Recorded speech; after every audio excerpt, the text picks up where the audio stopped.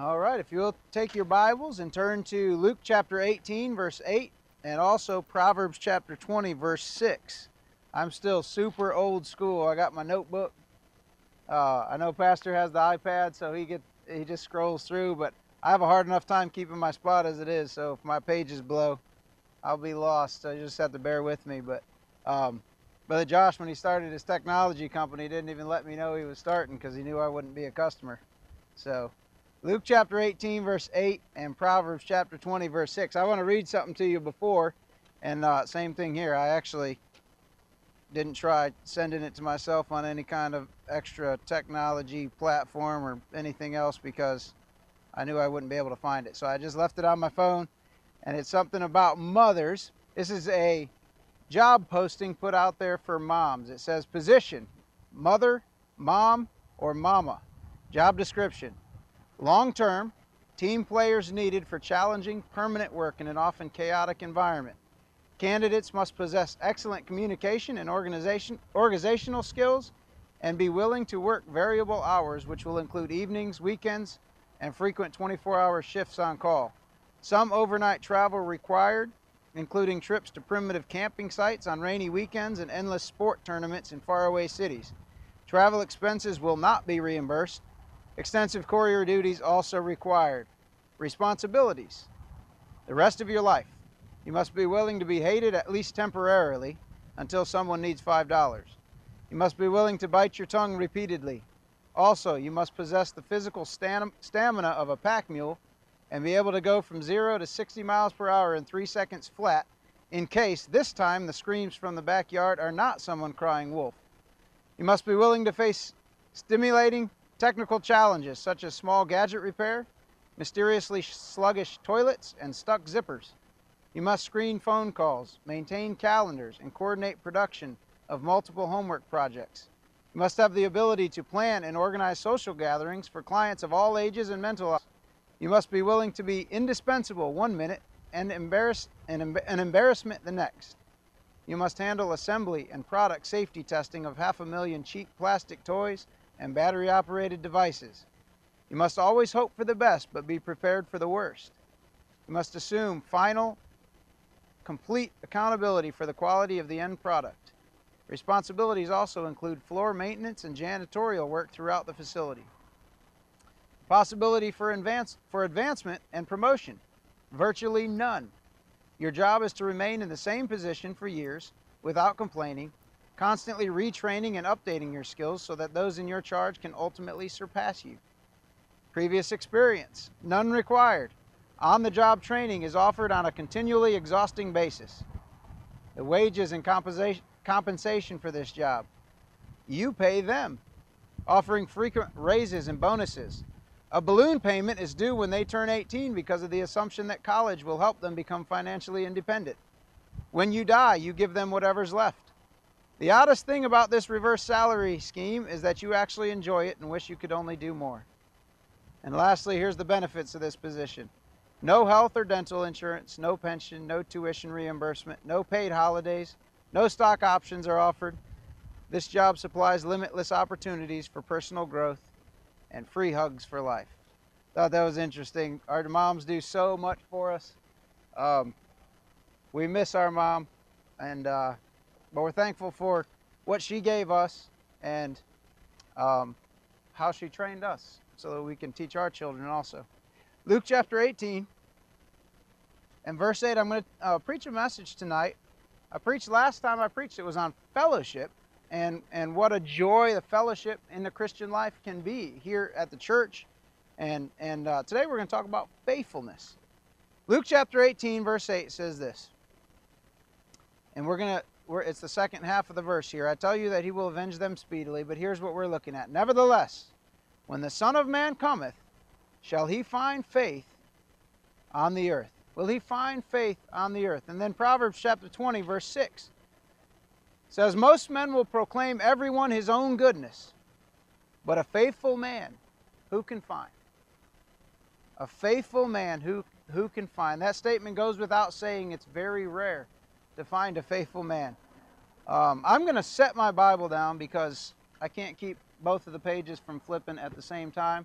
I have all my verses written out so that I can, so that I wouldn't have to turn to them. I knew it was going to be a little bit windy. So I have one passage that I'll go back to my Bible for because it's a little bit longer. But let's go ahead and pray and then we'll get started. Father, I thank you for this day that you've given us. God, I pray that you would calm my nerves. But God, I pray that more than anything, the messages you've laid on my heart, I would be able to communicate it to your people. God, I pray that you would give me the exact words to say to help us understand this topic. God, it's such an important topic. It's such a needed topic.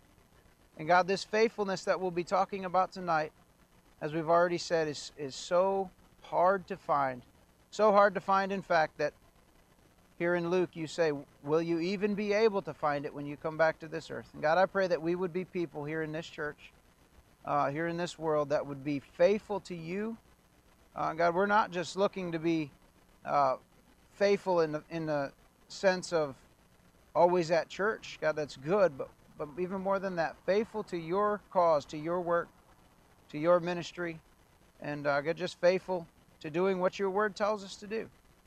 God, I pray that the answer to that question would be yes. When you come back to this earth, you'll find people right here at Mount Victory Baptist Church that are faithful, that live our entire lives faithful to you.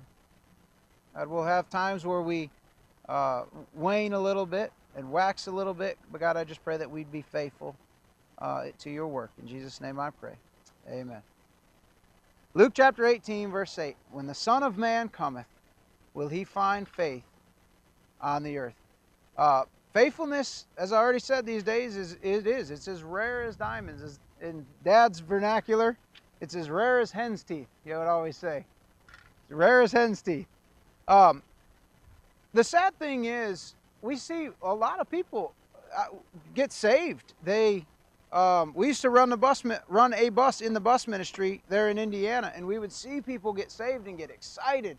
They would jump into helping on the bus, even helping others to come to church. They would doors with us. But then all of a sudden, a year or a few months would go by, and you'd be like, man, I wonder what happened to them. They're just gone. They're a flash in the pan. And unfortunately, I think that happens a lot in our churches.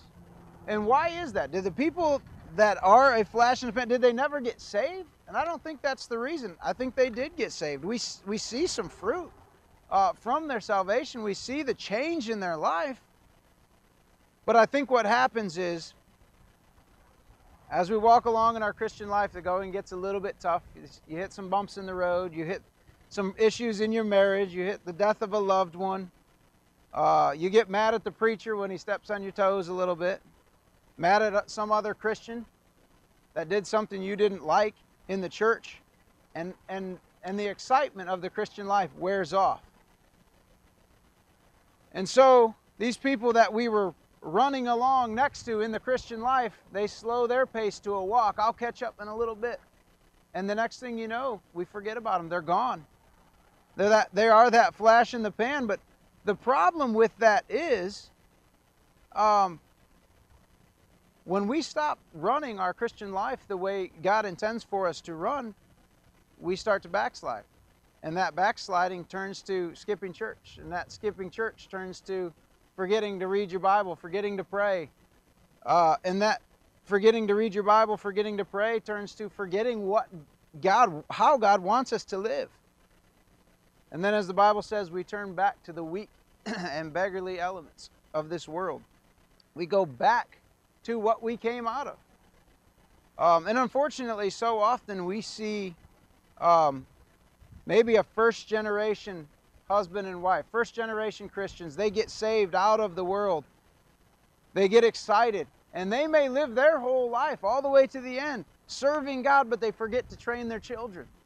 They forget to, I say forget, they don't do a great job training their children on how to be faithful as well and how to walk this Christian life that they are so excited about. And unfortunately, what we see is, as these parents continue their walk of faith, their children pass them going the other way, back to the world that they came out of. So it's so important, and we're going to talk about this here in just a little bit, to train our children to be faithful as well. Why do we see these people that are, for lack of a better term, this flash in a pan? Because a faithful man is hard to find. It's hard to be faithful. It's hard to find somebody faithful at work, let alone at the Christian life. I just heard about this, and I won't use his name, but I'm going to give the story because none of you will know who he is. But it was a friend of ours from when we were there in Indiana at the church. And this husband and wife were actually on deputation, getting ready to go to Africa.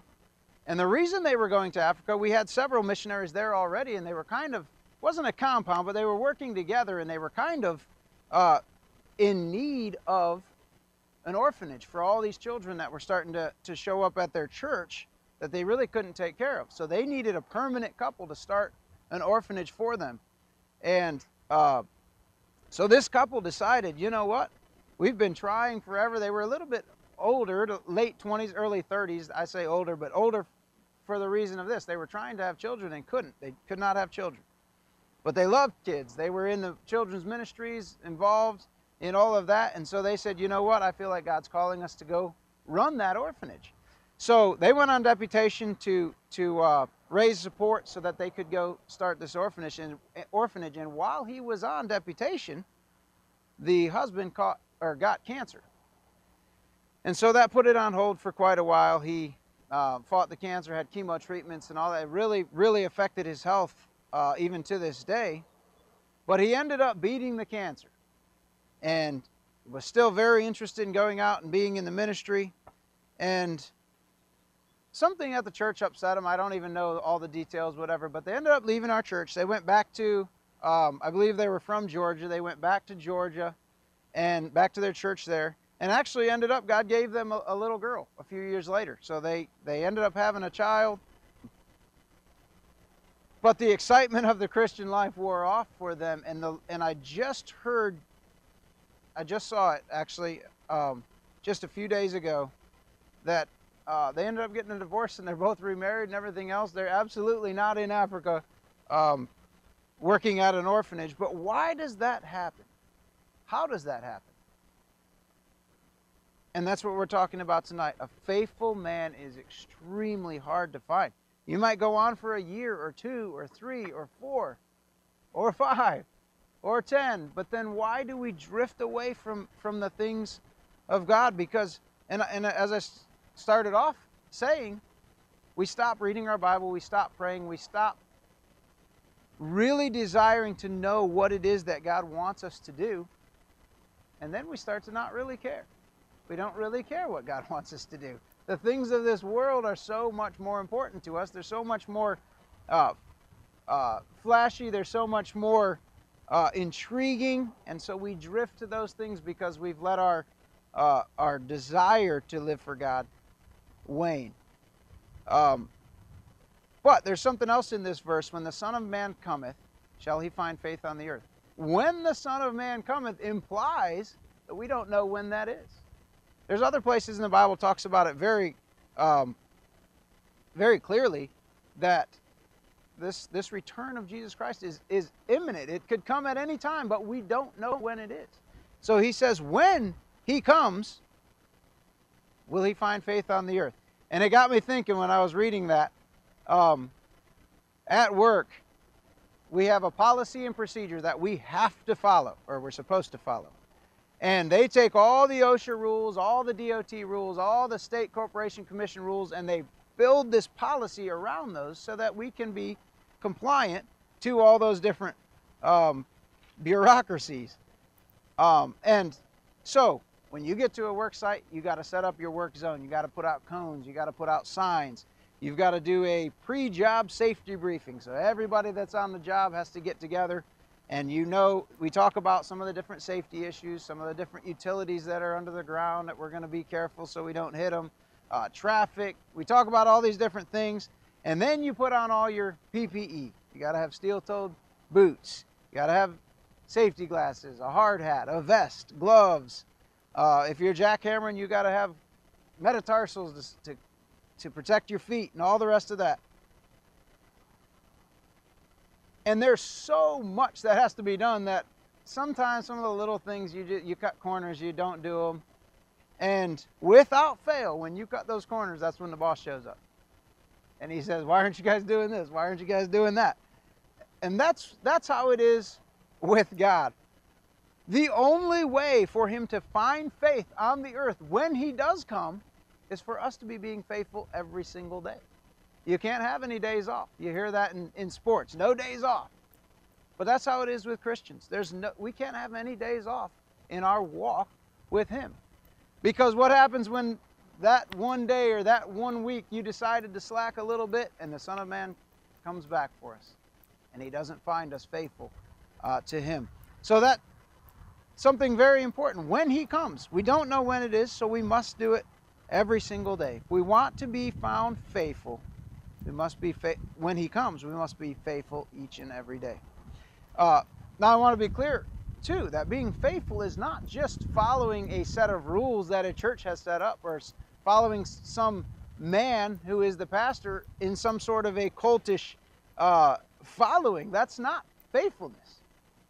Faithfulness is a true love for God that motivates us to service and clean living and translates, and it's so real to us that it translates into the lives of our kids, into the lives of our coworkers, into the lives of our fellow church members. That's faithfulness.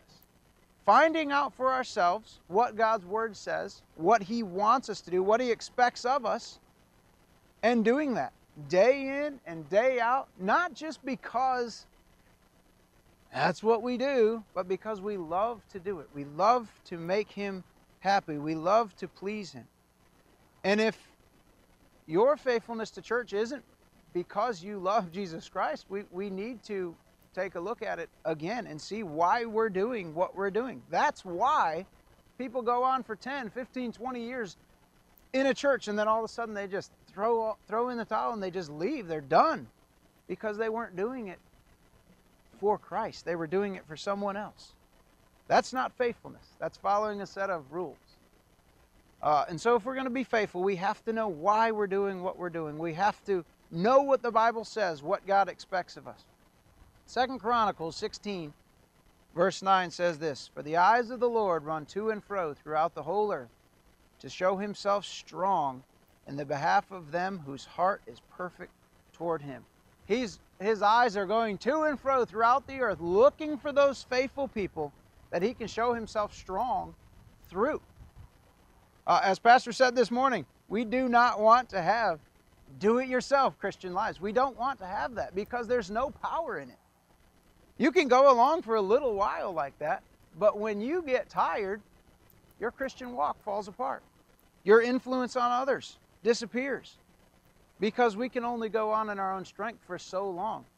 But when we are faithful, 2 Chronicles says, God is looking for someone to show himself strong through. And when we have that power, we can go on for our whole life, walking and living for him.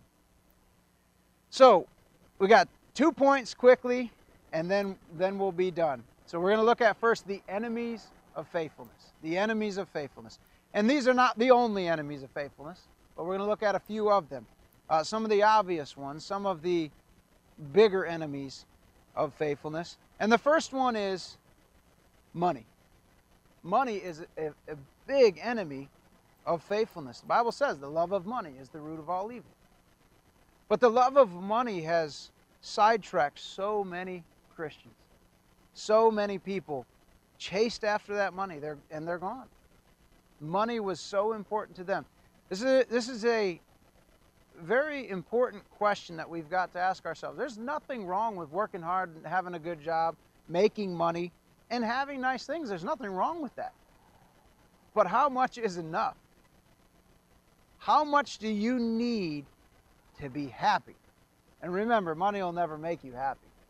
But how much is enough? How much do you have to make before you finally say, all right, I'm not gonna chase the money anymore.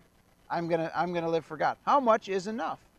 And I was listening to Glenn Beck on the radio actually just this week, and he said, somebody asked him that because he's built this whole huge business, this huge empire of through radio and all the rest of that. But He had an old man ask him, a really, really wealthy man, ask him, he said, "How much is enough, Glenn?" And he said, "I don't know what you mean." He said, "You need to decide right now how much is enough, because if you don't, when you get there, it won't be enough." And that's what Christians have, that's what we do. We're chasing that dollar. But how much is enough? At what point do we say, all right, I'm going to stop working all this overtime. I'm going to stop looking for the next job that pays a little bit and just depend on God? I'm not saying stop working, sit at home on the couch and expect the checks to come in because I have faith in God. That's not what I'm saying. But how much is enough? The money will never make us happy. We don't get questioned upon entering heaven's gates how much we made a year or how many toys we had on this earth. It's not important. It's fun, it's intriguing, and it is sidetracking to many, many Christians. But it's not important when we stand before God. Like I said, there's nothing wrong with a good paying job. God uses people with money to further His work all the time. You hear lots of stories, especially in the old days, about J.C. Penney and some of these big business owners. God used their money to fund huge works, missions, and all the rest of that. But He loves when the little guy gives sacrificially because He can bless him. He doesn't need that money, and he uses it, but He doesn't need it. He owns the cattle on 1,000 hill, and he can give, or he has that money, he has the resources whenever he needs them. So, money is an enemy of faithfulness. We work and work and work, we chase a career path, but when it's all said and done, it's not important. And it's a big sidetracker of us being faithful. Matthew chapter 6, verse 33, we know this verse very well, but it says, "Seek ye first the kingdom of God and His righteousness, and all these things shall be added unto you." Often we don't look at what all these things is talking about, but if you go back in Matthew chapter 6 in the previous verses, it's talking about how the flowers are arrayed in all of their beauty, and the birds, they don't go looking for, they don't store for the next meal. God provides for them. And it's talking about how God takes care of all of His creation. But then we go hoard and save and try to, and He says, "Seek ye first the kingdom of God and His righteousness, and all these things that you're all these things that you need will be given to you. They'll be added unto you if you seek first the kingdom of God." The second enemy of faithfulness goes right along with money, and it's pleasure. And 1 John chapter 2 talks about this: the lust of the flesh, the lust of the eyes, the pride of life, pleasure. There's nothing wrong with having nice things. But when God calls a missionary or a pastor or a Sunday school teacher or a full-time Christian worker, and they're so worried about the pleasureful things of this earth, this world, that they don't answer that call, then pleasure becomes a big problem. Where are the pastors that are being called? I mean, it seemed not that long ago that every young Christian boy had some sort of a desire to one day grow up and preach or something.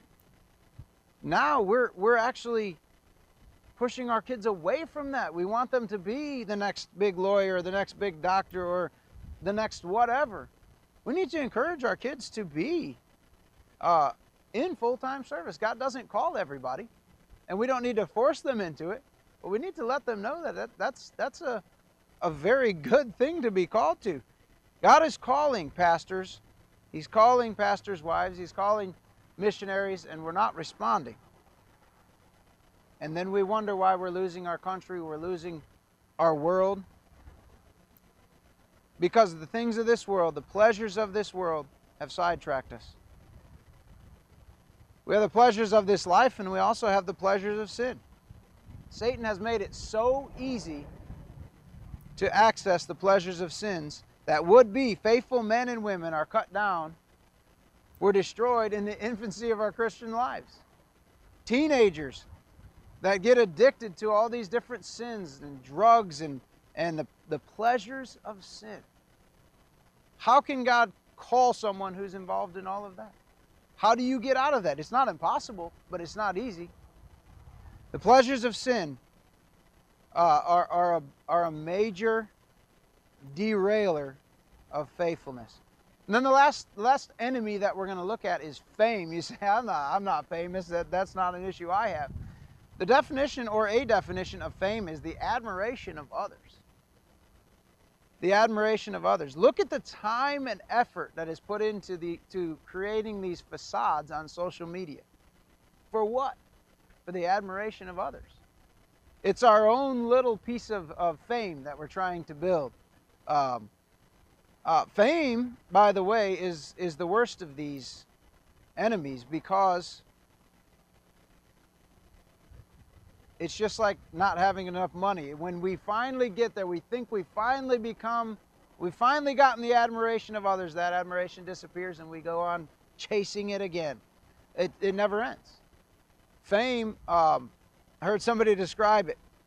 Seeking the admiration of others is like battery acid to our souls. You never get what you're looking for. And so for your whole life you chase it. But fame, the admiration of others, it sidetracks us from our faithful Christian walk. It never brings true satisfaction or happiness when somebody finally says, "Oh, there's so-and-so. Oh, they know my name." You did all of that so somebody would recognize you when you were walking through the store or whatever. For what?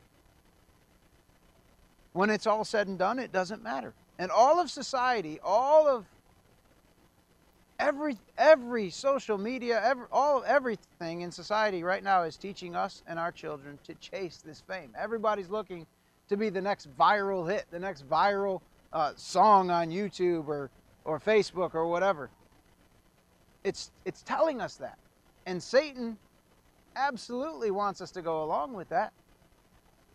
Christians, unfortunately, have jumped on this treadmill. We're running along, wasting our life trying to get this admiration of others. And for what purpose?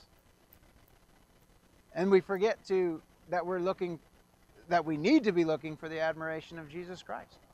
Well done, thou good and faithful servant. Well done. We're looking for that from people. What difference do they make to us? Dave Ramsey says it probably the best. He's talking about money, but it can be applied to seeking the admiration from others. But he says people buy things they don't need with money they don't have to impress people they don't even know or don't even like. And that's what this fame does. We're trying to get this admiration from other people that we don't even care about. And they don't care about us. If you fell on hard times, none of them are going to come looking to help you. But it distracts us from our faithful walk with Jesus Christ. And as a side note, another brand of fame is prestige in our own circle. So we may never become famous on social media or famous on Instagram or Facebook or whatever else. But we look for that prestige in our own circles, and that sometimes distracts in the church. We spend our Christian lives trying to get that position in the church, where when people come in, they say, "Oh, that's so-and-so."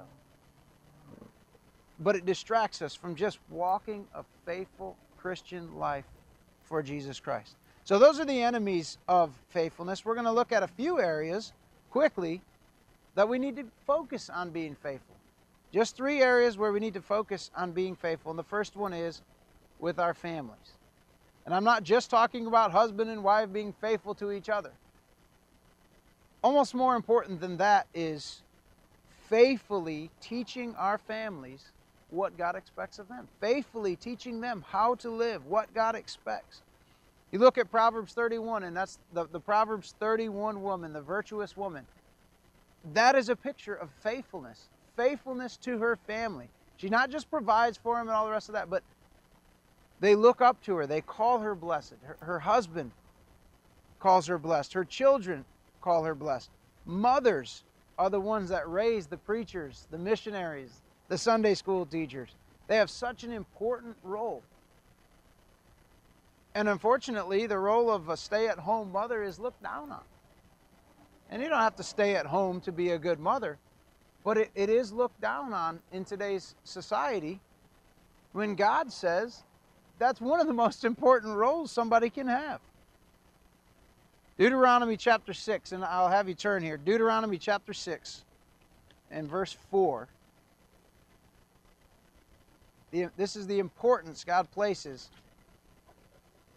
on being faithful in teaching our families. Deuteronomy chapter 6 verse 4 says, "Hear, O Israel, the Lord our God is one Lord, and thou shalt love the Lord thy God with all thine heart, with all thy soul, and with all thy might. And these words which I command thee this day shall be in thine heart."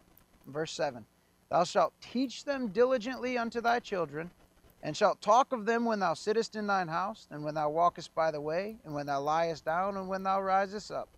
And thou shalt bind them for a sign upon thine hand, and they shall be as frontlets between thine eyes. And thou shalt write them upon the posts of thy house and on thy gates." And he was talking to the children of Israel about how they are supposed to teach their children, but we should be doing the same thing.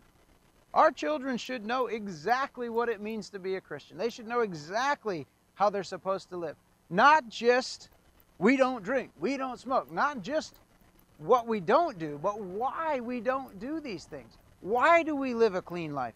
Because we're trying to please our Lord and Savior. We're trying to live the way that He wants us to live. But when we aren't faithful in teaching them, we lose our country. We lose a generation of Christians. We lose our churches, and we lose our influence in a dark world. Look around you, and you can see the world is dark. And we lose our influence. We lose our ability to raise the next generation to influence when we aren't faithful in teaching our families. Faithful in teaching our families. But the second thing we need to focus on being faithful in is our friendships. Proverbs chapter 27:17 says, "Iron sharpeneth iron, so a man sharpeneth the countenance of his friend." Proverbs chapter 27 verse 6 says, "Faithful are the wounds of a friend." What is that talking about? Friends, real, true friends, should be making each other better. The wounds of a friend. When a friend comes to you and says something that's hard, it's hard to take, it's hard to accept. But he's not doing it, a real friend's not doing it to hurt you. He's doing it because he loves you, or because she loves you. And there's studies out there about how many true friends a person goes through their life and actually has. It's very, very few. I think they say 3 or 5. You're lucky if you have 3 or 5 friends, real friends, in your whole entire life. They're rare. Real friends are hard to find. But in a church full of Christians walking the same path, trying to serve the same God, the same goal in mind, it should be easy to find friends. We should be, not in a gossipy way or anything like that, but when somebody starts to slip or starts to stray, we should rally around them, bring them back to where they should be. And I don't mean we're all talking about it to each other and how can we help them. But individually, each person should be going to that person and saying, "Hey, let us know how we can help you. Hey, we see what's going on in your life. You need to change these different things." That's the wounds of a friend that it's talking about. But we don't want to rock the boat. We don't want to embarrass anybody. We don't want to whatever. And so we are not faithful in that friendship, and we let them go down their path. We let them leave church. We let them backslide, and the next thing you know, we forget all about them, and they're gone.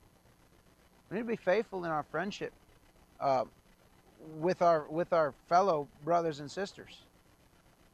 A church should be one of those rare places filled with faithful, no strings attached friendships.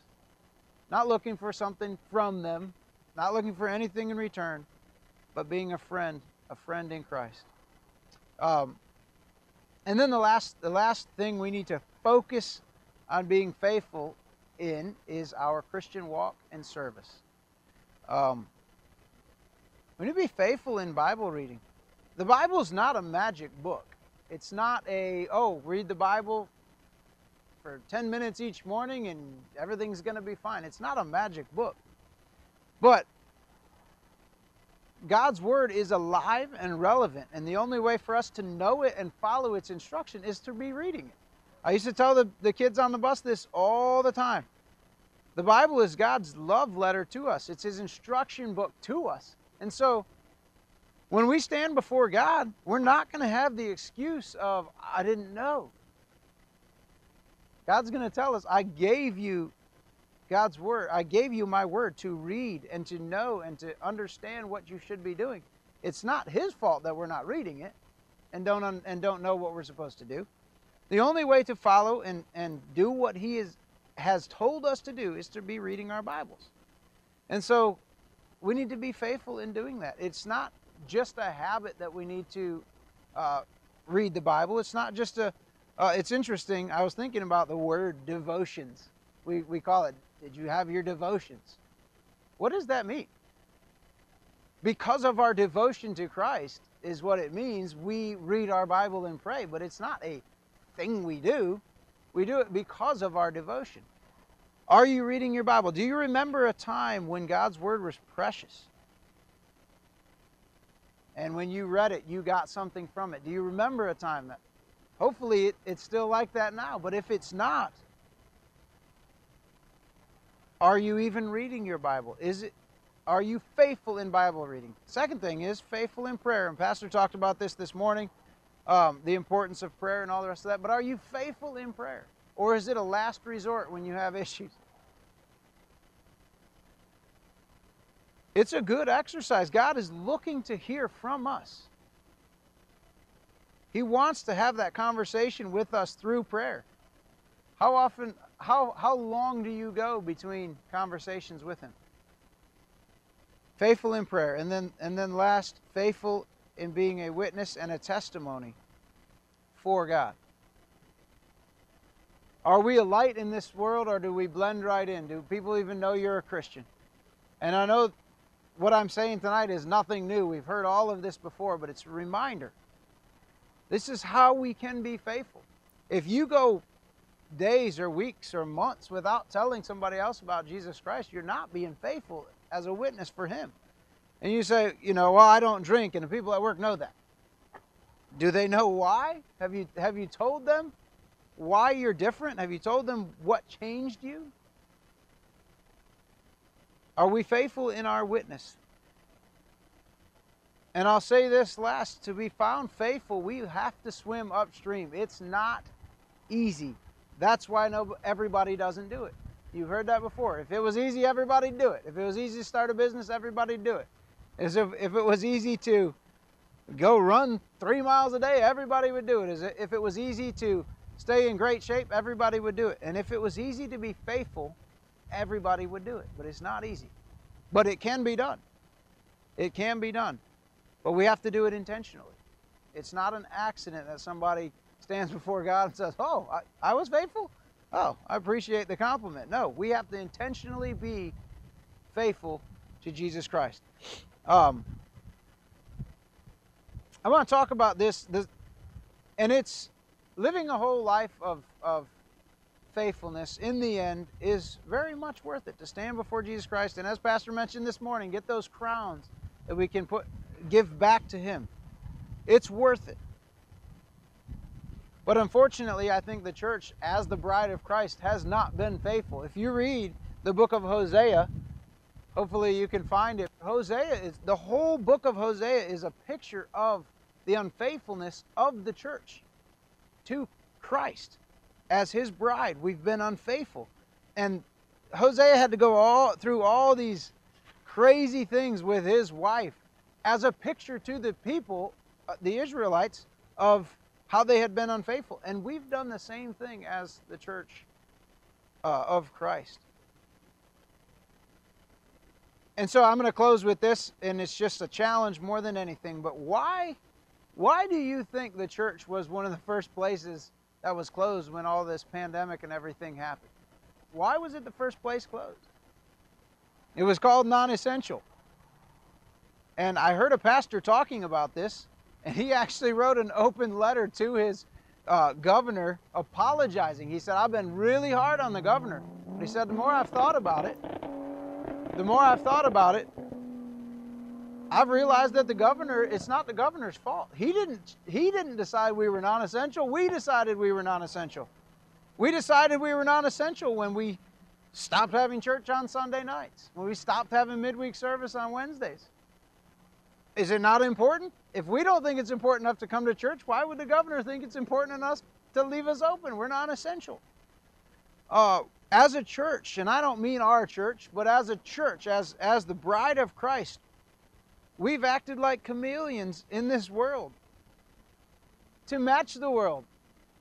In our music, in our talk, in our dress, in our entertainment, to the place where the community, to our communities have decided we're not essential. You can close them down. Nobody even needs the church.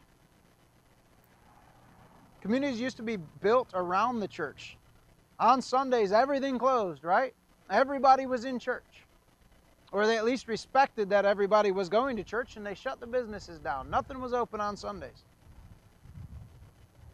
We've made ourselves non-essential. Talk about non-essential. We have pastors that you can barely tell the difference between him and a skateboarder at the park. Tattoos and skinny jeans and tennis shoes at church. He's the pastor. We've become identical to the world. Why would the world need us if we're exactly like them? We're non-essential, but we've become non-essential because we've been unfaithful. We've been unfaithful to Christ. We've been unfaithful as Christians to our Bible reading and our prayer and our walk with Him. We've been unfaithful in training our families to walk and live for Him. And then we wonder why nobody's being called to be a pastor. Nobody's being called to missions. We've actually downplayed it. When we do finally get a pastor who's faithful and trying to do the right thing, the people become so stubborn, they fight him every step of the way. And then you wonder why nobody wants to be a pastor. We've been unfaithful. And we've, like I said already before, we've made ourselves non-essential. We need to change that. And I think that our church is. I think our church is making a difference in our community. And we grow, and as people find out that we're here, and as we knock on doors, that is being faithful. That is being essential. So in closing, let's be faithful Christians. Let's be a faithful church to Christ and to this world. The world is looking for what we have. It's our job to go tell them. It's our responsibility. It's our duty to let them know this is why we're different. This is why we are the way that we are. Faithful in being a light to this world and making a difference for our Savior. Are you faithful? Are you faithful in teaching your family? Are you faithful in your friendship? Or do you let your friends drift and drift and drift and then say, I can't be a friend with them anymore. They're following the world. Or are we faithful in helping them? Are you being faithful? So just a challenge tonight. God is looking for faithfulness. He's looking to and fro to work through faithful people. And then as Luke chapter 18 says, when the Son of Man comes back to this earth, is He going to find faith? Hopefully we'll be the faithful people that He finds. Let's pray. Father, I thank You again for this day that You've given us. God, I thank You for this church. I thank You that You've called our pastor to start it. Thank You for each person that You've called to be a part of this church. God, I pray that we would be faithful people. I pray that when it gets a little tough, we wouldn't bail and leave everybody standing here alone. I pray that we would band together and we would fight against this world, but also tell this world about You. I pray that we'd be faithful in doing that, faithful in walking and living for You, and faithful in our witness and in our testimony. In Jesus' name I pray. Amen. Close. We're going to have a time of invitation like we've been doing, but the world needs us to be faithful, and they expect us to be faithful. Most of the world knows what a Christian is supposed to look like and what a Christian is supposed to do, and when we're not doing those things, they notice that, and we let them down, and they feel let down when the church is not doing what it's supposed to do. And on top of that, many times they don't even know that they need us to be faithful, but we might be the only hope that they have between when they accept Christ as their Savior and when they spend an eternity in hell. But that month or two or year or two when we weren't faithful, we weren't witnessing, and we weren't knocking on doors, and we weren't sharing the gospel,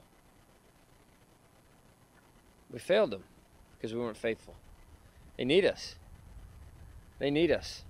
Not only does God need us to be faithful, this world needs us to be faithful to God.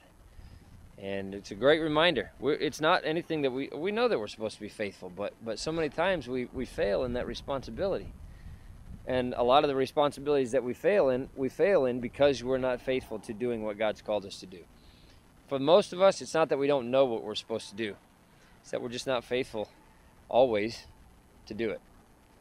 And that's what God needs us to do. That's what God wants us to do. That's what this world needs us to do. And whether they know it or not, that's what they want us to do too.